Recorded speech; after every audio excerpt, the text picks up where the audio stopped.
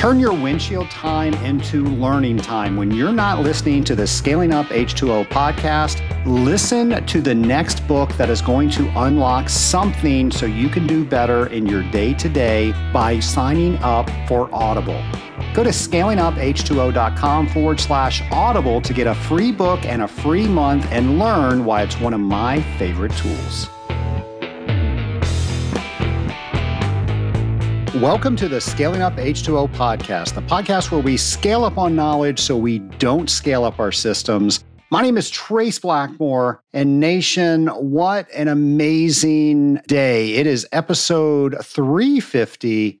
That is an amazing number. I can't believe we have 350 episodes out there of the Scaling Up H2O podcast. Yes, if you're really counting, there's probably a lot more out there. When I was originally numbering the podcast, I was trying to do creative numbering. So I did episode 14.1, 14.2.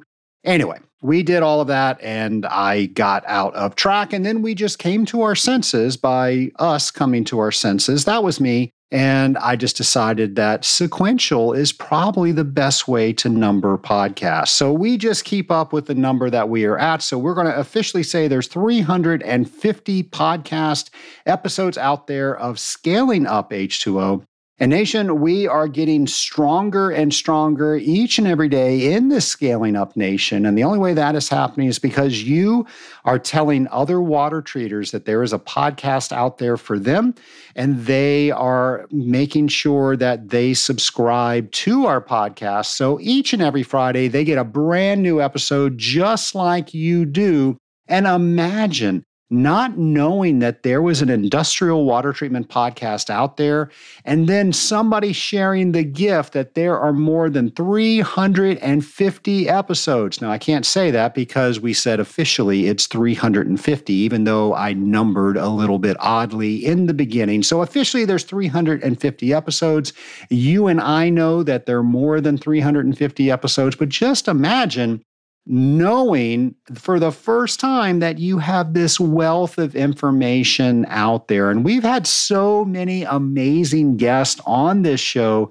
There is just so much knowledge that you get to assimilate as you are driving from account to account, servicing all of your customers, and now you get to bone up on all this great water treatment knowledge. So thank you for all the listeners out there that share that with new listeners. That's how we find new members of the Scaling Up Nation. It is all you, so thank you for doing that. And by the way, if you have not gone on your favorite podcast player and left us a review, I'm going to politely ask that you do that. I know that doesn't sound like a big thing, but that tremendously helps us get our podcast in front of more industrial water treaters that they might not have known that there was an industrial water treatment podcast out there. So every time we get some sort of review, it actually pushes our ranking when people search for water treatment podcasts up higher and makes it easier for people to find. So I would very much appreciate it. The great team here at Scaling Up H2O would appreciate it if you could leave a review on your favorite podcast player. Well, Nation, on episode 350, I want to talk about something I mentioned a little bit last week. We're going to go into a little bit more detail this week. I've been involved with the Association of Water Technology since 2004. And one of the things that I get to do each and every year is I get to be one of the presenters at their technical training. And their technical training has so many things to offer. And I wanted to go over a few things because, one, I'm going to be there. And I know if you're going to be there, I get to meet you. So I want to make sure that you know everything that's available to you. So hopefully we can get you in a seat so you and I can talk and meet each other. And if we've already met, I want to hear what's been going on since the last time we saw each other. So the first thing is sales training. Now, I actually do the sales training. And what I've done, I've put together a lot of items, many items that you've heard me talk about here on this very podcast, but I've done it in a way that allows you to figure out how to cut through all the red tape when you are trying to sell your water treatment wares, doing it with all the things that we mentioned here on the podcast. So that is the very first day. And simultaneously on that first day, there's also the membrane technology, the RO and ultrafiltration training going on the air wall curtain right beside me. So these include things like reverse osmosis, ultrafiltration, EDI, and all things related membrane technology. So maybe that is something that you want to do. Or maybe you are new in this industry, or maybe you want to make sure that you can explain this industry to somebody that's new, or even some of your customers. Well, if that's you, you want to attend the Fundamentals and Applications training. That is also something that I have a part in. You'll also see people like Justin Ranger, who's been on this podcast, and Mark Lewis, who has been on this podcast. We get together and we try to lay down a foundation of knowledge so you can build everything you are ever going to learn on all things industrial water treatment. So that's the Fundamentals and Applications training, and that goes on right after, so the day after sales training and the ultrafiltration training. So the Fundamentals and Application training goes simultaneously with the water treatment training. Now, this is a very intensive industrial water treatment course, and this course covers all things industrial water treatment, from regulatory and safety issues, water chemistry, testing, calculations. I'm very fond of calculations. I get to teach you calculations if you take that course.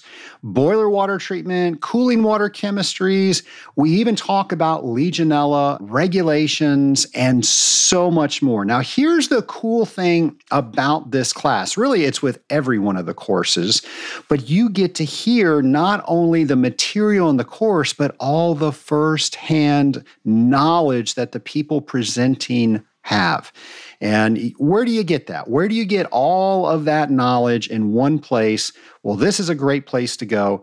Also, there is a wastewater training class and an ASSE 12,080 course. Now, they don't do those at each one of the conferences, so you need to check and see which training you're going to. So that way, if you want to go to wastewater, you go to the one where they're having wastewater. If you want to go to the ASSE 12,080 training, you go to that one. Now, ASSE 12,080, I think, is a great designation for people to have in this industry, because so many of our customers want to know more about what they need to do with Legionella due diligence. And when somebody has that certification, I really think it bolsters not only their knowledge, but their confidence in how they can properly talk to their customers. So if you are looking at getting certified, this is an option that you can do. Of course, there's also other options. There are other courses that you can take from the comfort of your own home. But if you want an in-person course, this is one of the few courses out there that actually are in person. So go ahead and check that out. And I did mention wastewater. Folks, for those of you that are involved in wastewater, are thinking about getting involved with wastewater, this wastewater seminar is second to none. Experts in the field are telling you baseline knowledge all the way up to advanced knowledge, and all of their experience is going along with it. There's even hands-on testing, so you can figure out what is the best way to methodically go through treating a new wastewater. So I highly recommend that. That's a great class that's done. All of these courses are great courses. Now, when are they going to be held? The first one is going to be March 6th through 9th in Frisco, Texas. And then the next one is April 17th through 20th in Cleveland, Ohio. Folks, like I said, I will be there. I hope to see you there. And all you have to do is go to scalinguph2o.com and go over to our events page, and we'll have every bit of information that you are going to need to figure out which training you're going to go to and what classes you are going to sign up for. Nation, speaking of the Association of Water Technologies, I have met so many amazing people at the AWT, and the member that I'm getting ready to introduce as our guest has been on the show several times, but here he is once more. I know you're going to love it. Here's our interview. My lab partner is returning guest, Mike Standish, Vice President of Water Additives at MFG Chemical and founder of Radical Polymers. Welcome, Mike. Thank you. Thank you for having me back. Well, and I mentioned that returning guest, you just said welcome back. I'm not welcoming you back for one welcome back. It's actually your third time on the podcast. So thank you for all that you do to help the Scaling Up Nation. Absolutely. Maybe the third time will be the charm, and we'll do a good job this time. Well, I got to tell you, the other two times were episodes 14 and 176. And episode 14, I have gotten so much feedback where people now can understand polymers because you did such a good job of saying, hey, we overcomplicate this stuff. This is a real simple way to look at it. So that's episode 14, if you haven't heard that. And then in 176, we talked about tagged polymers, which of course is the new water treatment craze. Yeah, absolutely. And actually some further advancements there, I think, recently that some people introduced at AWT with maybe more simplified monitoring. It's nice to see that, progress. Well, there have been some changes with Radical Polymers. Can you tell the nation a bit about that? Yeah, since 176, which I had to go back and look, that was, I think, January of 21, we sold our company to a company called MFG Chemical. And, that was interesting. I would say it was interesting for us and interesting for our customers. We didn't take that lightly. A lot of it was precipitated by the supply chain crisis that was going on during that time and COVID, where we were probably having to manage a lot with bringing our products in from Europe. And so MFG was a local manufacturing company with plants here in the U.S., and it was just a great fit. In fact, the CEO of MFG is a longtime water treatment guy, Paul Turgeon. So it's just a great fit for our customers, for our employees, and for me, Chelsea, and others at Radical Polymers. I know that has to be exciting. Mike, we've had you on a couple of times, but if somebody is just tuning into you for the first time, can you tell the nation a bit about yourself? Yeah, I started in 1986 in the water industry, working as a chemist or a co-op student, actually, at the time, doing scale testing, lab work. And I've pretty well done that through most of my career, probably the first half of my career, always as a bench chemist, developing scale inhibitors, corrosion inhibitors, and to some degree biocides. And then the second half more on the business side. So, I've been working and developing technologies for water additives since 1986 and through a number of companies. And, that's my passion.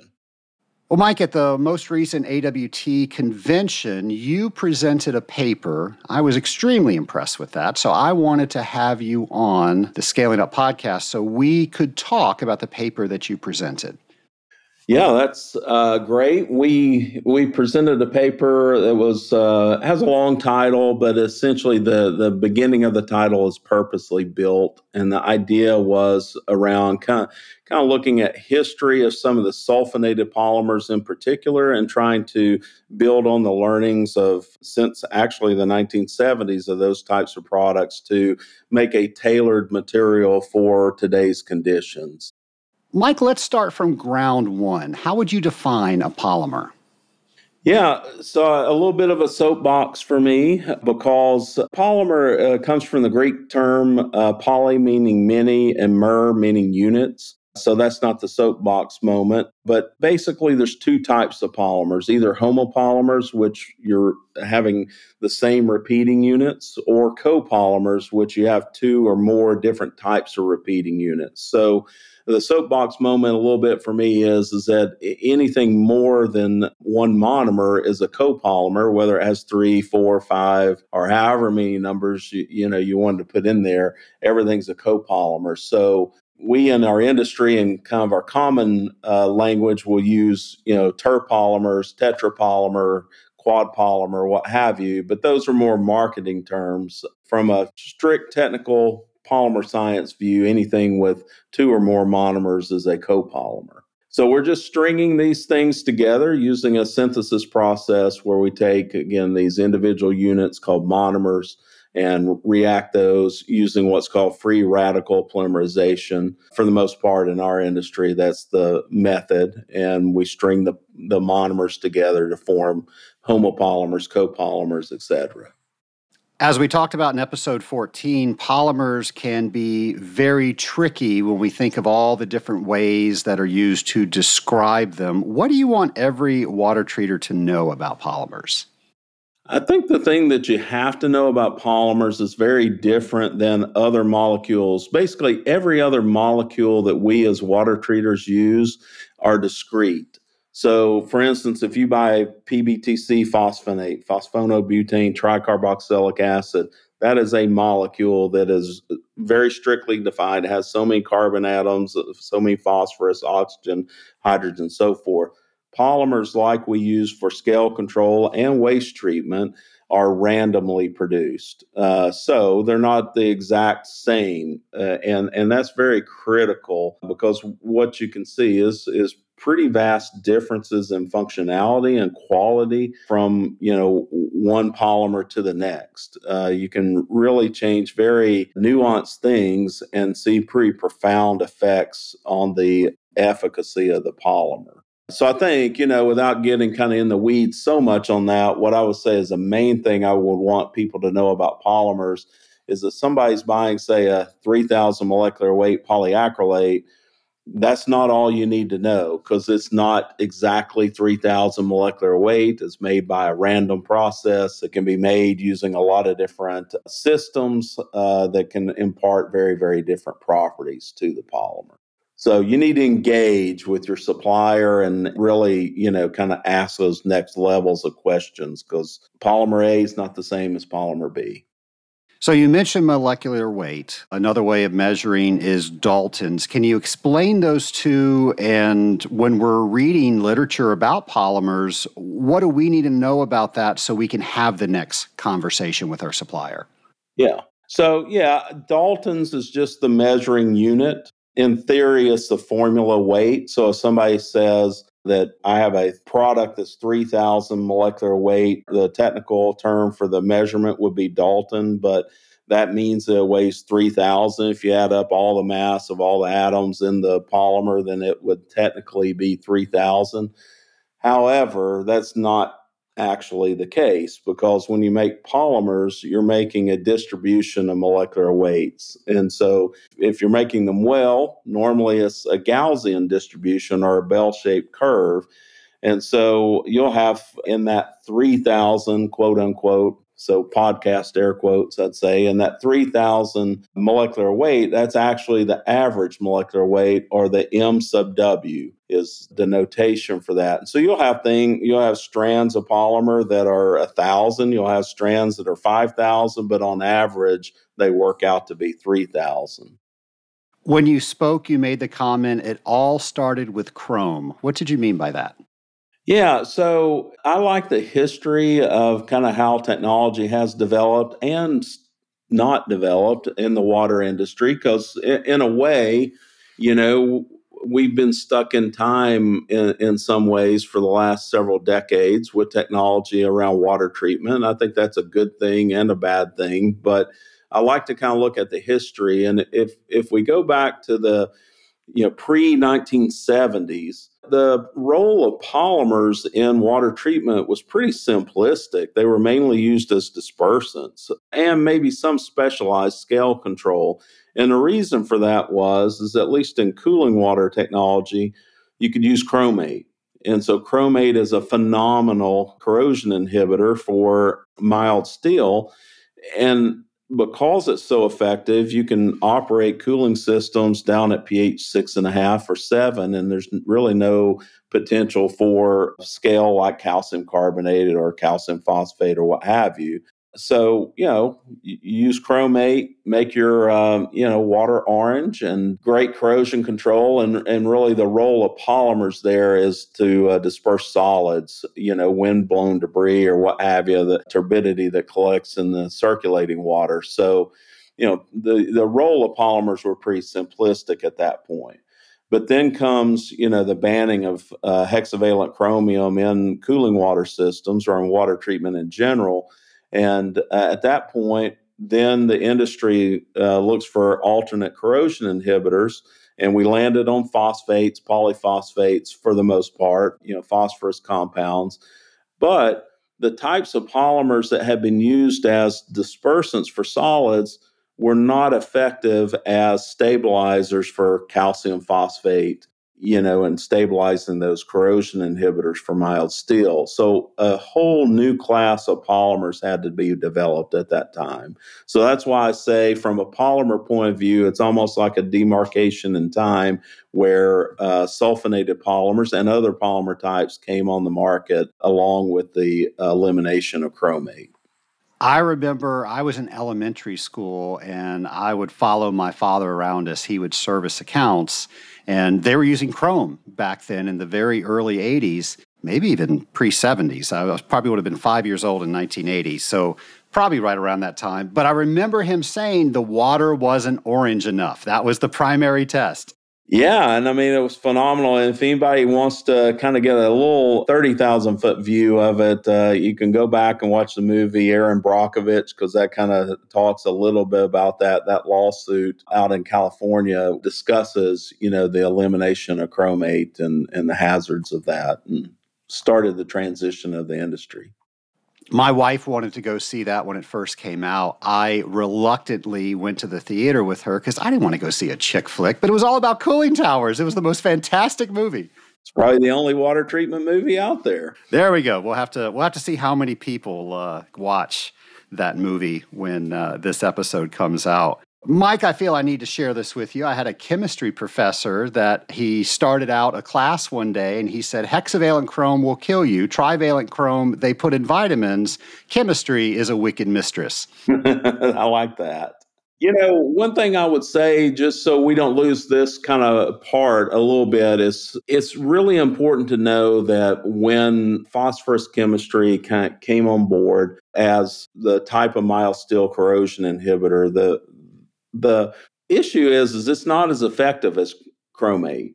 And so other adjustments had to be made, which again seem kind of second nature to us today, but at the time were pretty profound. Because that phosphorus chemistry is not as effective as chromate, what water treaters had to do is start to operate systems that are in more scaling environments. So your pH shift is probably the major one. You started to eliminate the use of acids in many cases. We started to operate cooling towers where our circulating water pHs were more typically between 8 and 9 instead of 7 and 8 to mitigate corrosion, to get in a range where the phosphorus chemistry could be effective. So that's a major thing, but we increased the potential for scaling, when that occurred. And then what had to happen is these new classes of polymers had to be developed to stabilize the phosphorus or the phosphate compounds like calcium phosphate in the water. A lot of companies changed to using phosphates and zinc. What was the name brand product? Dianotic 2, I think it was called? Yeah. So there were two approaches. Calgon had a lot of patents around the use of sulfonated chemistry, acrylic acid, amps, copolymers, which is really great for stabilizing calcium phosphate. And then you mentioned the Dianotic 2, which was Betz technology. They took a different approach. They used carboxylate non-ionic copolymers, specifically a non-ionic called hydroxypropylacrylate. And that is also a very good calcium phosphate stabilizer. The problem was with the dianotic 2 and the hydroxypropylacrylate is it's not hydrolytically stable. So that's why you had to have a 2-drum treatment. So, that kind of went by the wayside, over a relatively short period of time. And where the industry settled was on sulfonated copolymers for phosphate stabilization and zinc stabilization as well. Fortuitously, the sulfonates will help stabilize both phosphate and zinc. So, Mike, you've taken us into the early 1980s. What happened next? Yeah, so it's pretty interesting to me because, again, to recap a little bit of what happened is, so we have this one strand of technology that's carboxylate sulfonate. We have another strand of technology that's carboxylate non-ionic. And those two technology strands, if you will, kind of came together by Roman Haas, actually, back in the day. And they looked at, okay, how we see these functionalities working, how can we bring these together? And so you started to see the copolymers containing 3 monomers, or, soapbox again, terpolymer, where we combine carboxylate, sulfonate, and non-ionic. And what was found around that time is that the non-ionic could really provide some enhancements. It could help with reducing dosage levels, could expand the functionality range beyond just phosphate, iron, and zinc stabilization, and could add some other benefits to that. The one point that I would also make is that everything since then has been a variation on that theme. So what we use today, it doesn't matter what brand of product you use, or what copolymer, terpolymer, tetrapolymer, or whatever that you use, it's all a variation on the theme of carboxylate, sulfonate, and then potentially the addition of the non-ionic monomer as the enhancer. As they were developing these, as they were trying to figure out, are they working better than what we previously had, what kind of tests were they doing? How were they verifying that? Yeah, so for me, I've been doing this type of testing since 1986, and there's some types of scales that, like calcium carbonate, calcium carbonate, you can develop reasonably decent, laboratory tests to evaluate additives for calcium carbonate. But, pilot testing or actual field testing is, almost mandatory at some point because there's usually a gap. But for calcium phosphate and zinc stabilization, iron stabilization, the benchtop testing is actually a very good proxy for what you'd observe in the field. So there's benchtop testing that's used, or bottle testing, where you would make up synthetic water that would replicate, what was going to be employed in the field. And then certainly people, would use pilot testing as well, and then go into field testing. The one thing that I would say that would be important for your, audience to think about is that with calcium phosphate stabilization, iron stabilization, zinc stabilization, that kind of class, we're not dealing with rocket science. We're not dealing with rocket science with any polymers, but in particular there is a very direct correlation between the amount of sulfonate, the amount of non-ionic, molecular weight, some of these key things, and efficacy of the product. So you can see that pretty plainly in black and white within the benchtop testing and pilot testing, and certainly out in the field with phosphate, iron, and zinc stabilization. Let's unpack that a little bit more. If somebody went to their safety data sheet and they saw what polymers were in their products, what do the different polymers do that people are going to see today specifically, so they can understand their safety data sheets better? But then also, how is the different mixes between the two, how is that changing the formulations? Yeah, so a typical cooling water formulation is going to have, say, azole in it for, yellow metal corrosion. It's going to have a phosphonate in it unless it's a 0P type application. And the phosphonate typically is in there strictly for calcium carbonate threshold inhibition. And you might use, say HEDP phosphonate if you're in a low LSI or a low to moderate LSI condition, and then PBTC phosphonate if you're in a higher LSI condition. And then comes the selection around corrosion inhibitors. So if we choose phosphate, polyphosphate blends in there, then we've got to choose a polymer that's functional for stabilization of the phosphate and in the circulating water. So that today is typically a sulfonated copolymer that may or may not have a non-ionic in it as well. If we have severe issues with calcium carbonate, we may also incorporate a maleic-based polymer in there to complement the PBTC for calcium carbonate control under stress conditions. And that'll be kind of the basic framework of today's cooling water formulation. Most people, as they're reading their formulations or their safety data sheets, they're going to come across a term AA amps. What is that? And what should every water treater know? Yeah. So AA is acrylic acid, and AMPS is actually a trademarked term by Lubrizol Company because they were the developer of that molecule. And that is a sulfonated monomer that's called 2-acrylamido-2-methylpropane sulfonic acid. Just rolls off the tongue. Yes. Well, AMPS is the short acronym for that. And by far, there are other sulfonated monomers used out there, but by far, I'd say at least 80% of the copolymers that you're going to see out there that are sulfonate are going to contain AMPS as the monomer.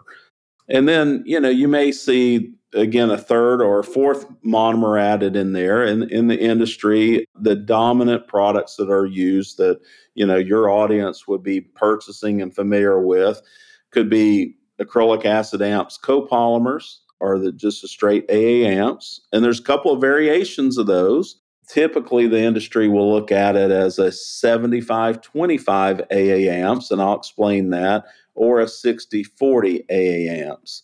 And those are the weight ratios of the acrylic acid to amps on a weight basis. And that's important to know too, a little bit in the weeds, but a little important to know is that typically what you want to do, because amps is a much bigger molecule than acrylic acid, weight ratios are a little deceptive. You typically want to look at them on a molar ratio. So I don't really care about weight. I want to know kind of how many repeating units there are of acrylic acid and how many repeating units there are of amps. It works out to be that the 75-25 version is a 90-10 ratio on a molar basis. So that means if you have a polymer that is 10 repeating units long, 9 of those are acrylic acid, 1 of those is the sulfonate, the amps. And in the case of the 60-40 weight ratio, that works out to be about 82% acrylic acid on a molar basis and 18% of the sulfonate, the amps. So in the same scenario, we've got 8.2 repeating units and 1.8 repeating units, but it's 80% more sulfonate in the 60-40 or 82-18 acrylic acid amps. That makes a big difference. You can see dosage demand being really dropped that's proportional to the increase in sulfonate in those polymers. And then from there, that people will incorporate relatively modest amounts of non-ionic monomers in there that will show some enhancements. Good examples of that is, if you think about it, the straight copolymer of acrylic acid and amps, it's fully anionic or negatively charged. So it's mainly going to associate with charged particles and not so much organics, not so much some types of iron oxides that'll have some hydrophobic character. So, one great example of the benefit of adding the non-ionic is it'll help the molecule start to associate with a broader range of particulates where it can function as a dispersant. Mike, where do you see polymer technology going into the future? I mentioned a little earlier that for the most part with chemistry in the water industry, we've been pretty stagnant. People are pretty well doing variation of what they were doing in the 1980s across the board. Okay, you've got tag polymers, but that in itself is not particularly new. It's kind of new to the broad industry, but it's been around for a little while. Most of the innovation has been around monitoring and control and equipment, in our industry. So, I think as very broad trends of what we'll see with technology on the polymer side is we'll deal with some of the macro trends like, reuse water where we're having more phosphate, say, in our, having used poor quality water, using gray water, what have you. And we, end up with cooling towers that have, 30, 40, 50 ppm of phosphate in circulating water. Well, we've got to up our game on the polymer technology to be able to manage that as one example.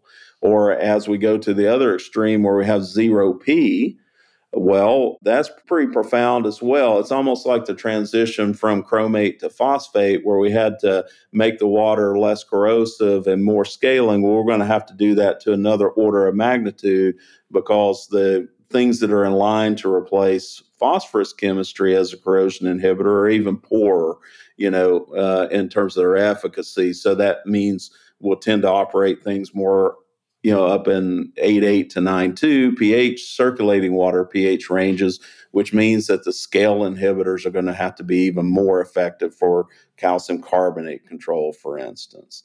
So, I think some of those macro trends, I think, as monitoring and control become more and more and more valuable tools in the water treatment industry, then, things like tag polymers are going to continue to grow within our industry. So that'll probably be another area where, polymer technology will improve.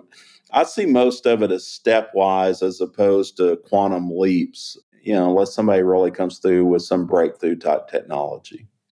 Mike, you've been in this industry for a while. What's one of the major changes you've seen in water treatment throughout your career? I think I've been very, very fortunate to be able to be on kind of at the beginning of the AWT revolution, if you will. I think, when I started in 86, just to be very, very candid, the company I was working for wasn't really going to turn me loose with tier one companies. To as a young, 20-year-old or whatever, they weren't going to connect me with somebody in Naperville or Trevose or whatever.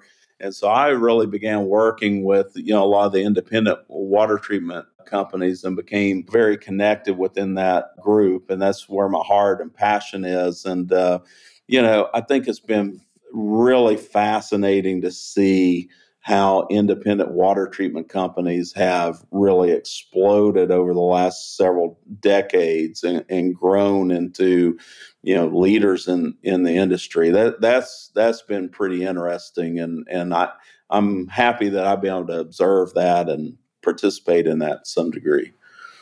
Mike, you and I have both been involved in volunteer leadership. We've chaired committees, we've been on boards together. I'm curious, why do you do that, and why should others consider doing that?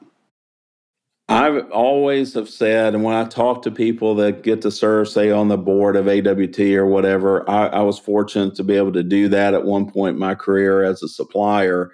And it was probably one of the best experiences of my life as a career person.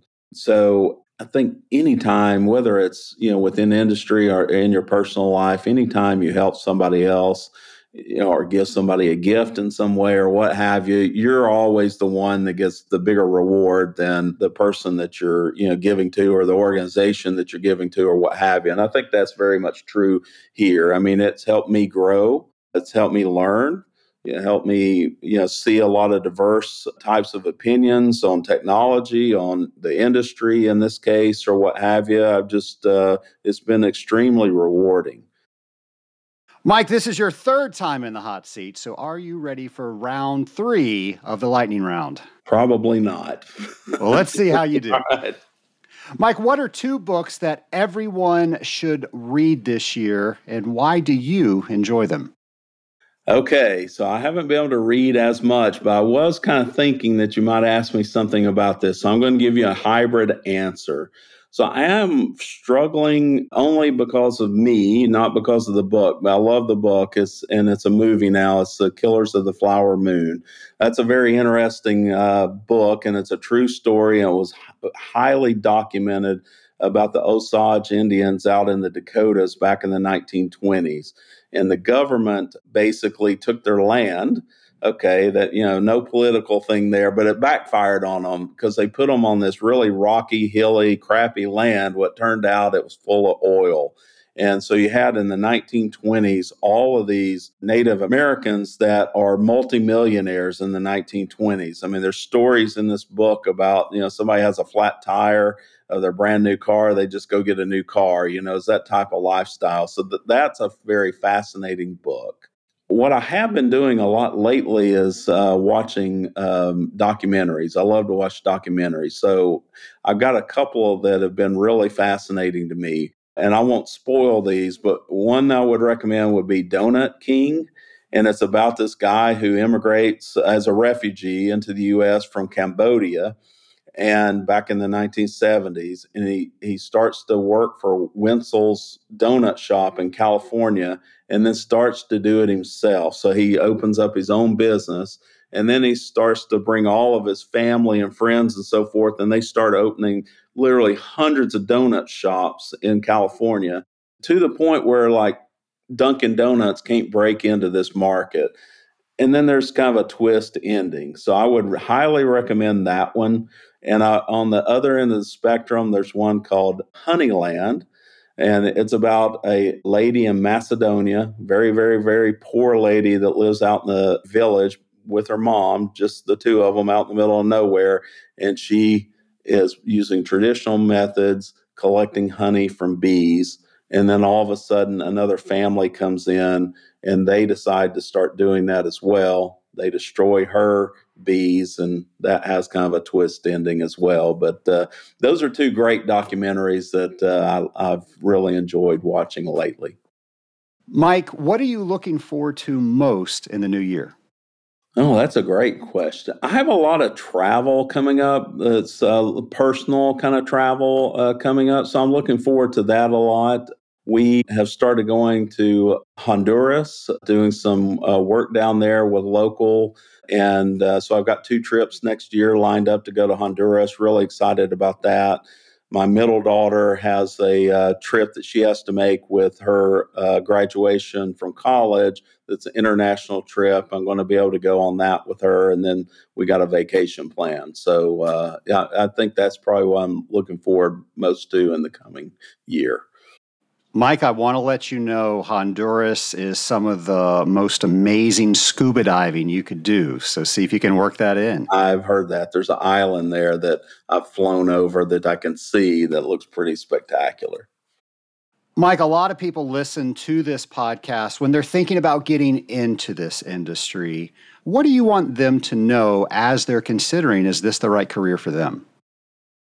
It's funny. I was visiting some customers this past week, and we were talking about that a little bit. One thing to know is that once you're in, you're probably never going to get out. I don't know if that's unique to this industry because I never got out. So this is kind of the only industry I've known, but people that get in tend to stay in. I think that speaks very, very well for the industry. So that would probably be one, major thing if you're considering getting in.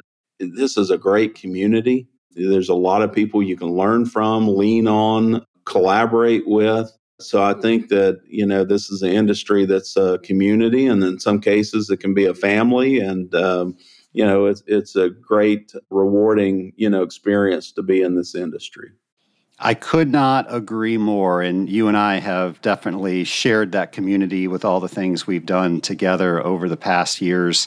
So I want to thank you for that friendship. And I also want to thank you for coming back for your third time on the podcast, Scaling Up H2O. Well, thank you very much. I appreciate the invitation. Scale Up Nation, Mike is just one of those people that is able to take complex information and deliver it in a way that everybody can follow along. And so many people comment whenever he comes on this podcast that they love his Southern accent. So there you go. You got a Southern accent, very easy to follow along. Mike, thank you for once again coming on the Scaling Up H2O podcast. And I'm not sure if I kept track of all the times that Mike has come on this podcast. Now, I've done some drive-bys at various conventions where Mike has graciously talked about what was going on at AWT conventions and some other conventions that I've been at. So I don't have all of those that he's been on, but I know he's been on episode 14, which was a very early episode. In fact, he was one of the people that said he wanted to help me with anything I could do with this podcast. And I said, well, you could be a guest. And he said, sign me up. So he was episode 14. We had him on again in episode 176. And I know there have been several episodes since then. So, Mike, thanks for all you do for the podcast.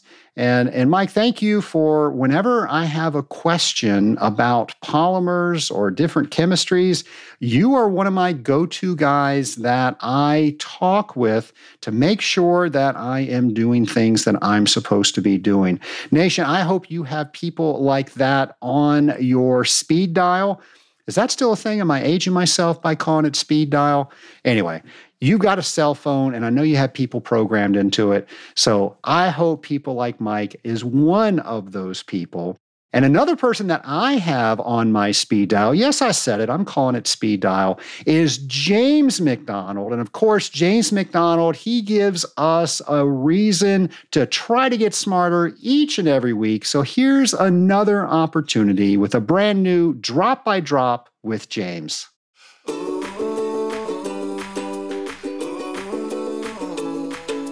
Welcome to Drop by Drop with James, the podcast segment where we wonder, explore, think about, imagine, and learn industrial water treatment, you guessed it, drop by drop, together. In today's episode, we're thinking about the cooling tower conductivity set point. Picture it, if you will.